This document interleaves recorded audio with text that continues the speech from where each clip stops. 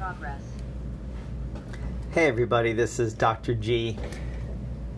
This is the Ripple Effect Life, and today we're going to talk about being blissfully dissatisfied.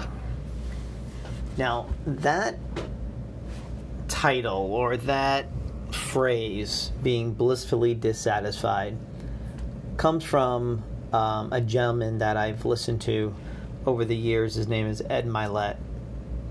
And what I love about that phrase and what that phrase means is, let's just think about it for a minute. A lot of people are wanting to improve their life. They're wanting to grow. They're wanting to expand themselves. But we also don't want to lose sight of how far we've come and of all the blessings that we already have in our life. That is just so important and so critical. So, be blissfully dissatisfied means be thrilled where I am today, but eager for more, looking for more, searching for more. And I don't mean more as in just more like just having the business grow for the sake of that, or just having more money in the account for the sake of that. I'm talking about how can I serve more people, because that becomes a theme for most individuals as they mature in the business world, and they have a little bit more time as they're moving towards more success or higher levels of success in their life. How can I serve more people? How can I impact more people? And here's the neat thing. It's never been easier than now because of the technology. Before, if I wanted to get this message out to people, I would have to talk to them on the phone. I would have to speak in front of a group live. I would have to write a book and hope someone bought the book and read the book. This technology allows me to expand my reach. Here's the other thing about more, is whether one person is listening to this or literally 1 million people are listening to this message, it's the same process. It's the same video, it's the same streaming service, it's the same podcasting service. So technology has given us this edge. So people that want to serve more, people that want to have a greater impact, are always thinking, how could I be more efficient and expand my sphere of influence? Again, I'm thrilled where I am right now, blissfully. But here's the dissatisfied part. Your purpose and your why and the reasons you do what you do, or the reasons you want to have the impact that you're going to have, is what drives you to say to yourself, when you're looking in the mirror, you look in your eye and you say, well done, you've done a good job. How could you serve more people? How can you serve more people?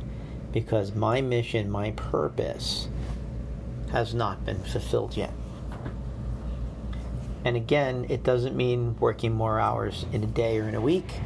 It does not mean necessarily spending any more money. It means, first of all, having a purpose that's bigger than yourself, recognizing what that means, realizing that what you're doing has a huge impact on people, and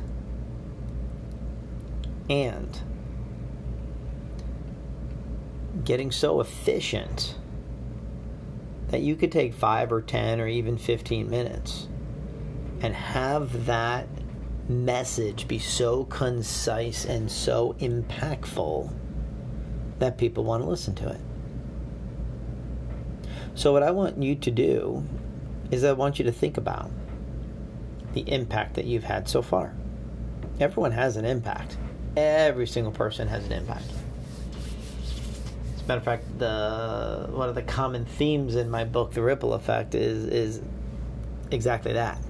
You're having an impact whether you want to or not. Now that you recognize that, you get to choose what type of an impact that you have.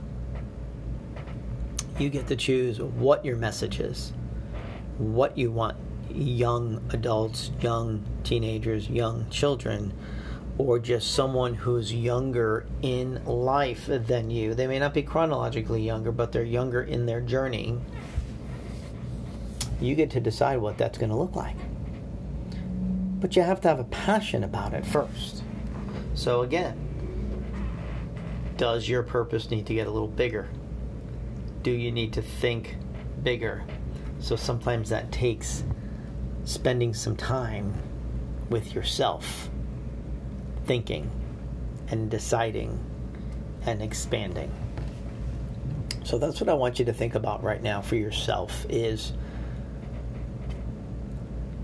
am I first of all happy with where I am? That also means being happy with yourself. That's a whole nother episode we'll get to later. But am I happy with where I am, with what I've done? And only you know that. So there needs to be a delicate balance or harmony of be brutally honest with yourself, but don't beat yourself up. Have you done a significant amount? Have you done something in your service of others that you can feel good about? And is your vision, is your mission, is your purpose so much bigger than what you've done that you're dissatisfied because there's more that you can do? So I just want you to think about that. Think about how you can serve on a bigger level, how you could serve more people. Now, here's an interesting thing. It may not be in the same way that you're currently serving people. You may be serving people in a transactional, one-on-one way, and there's nothing wrong with that. But the thought process is, how can I take that to a higher level in my impact of the people that I serve? So, just something to think about today.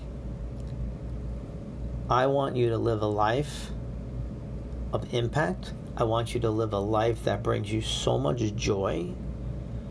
And I want you to literally be legendary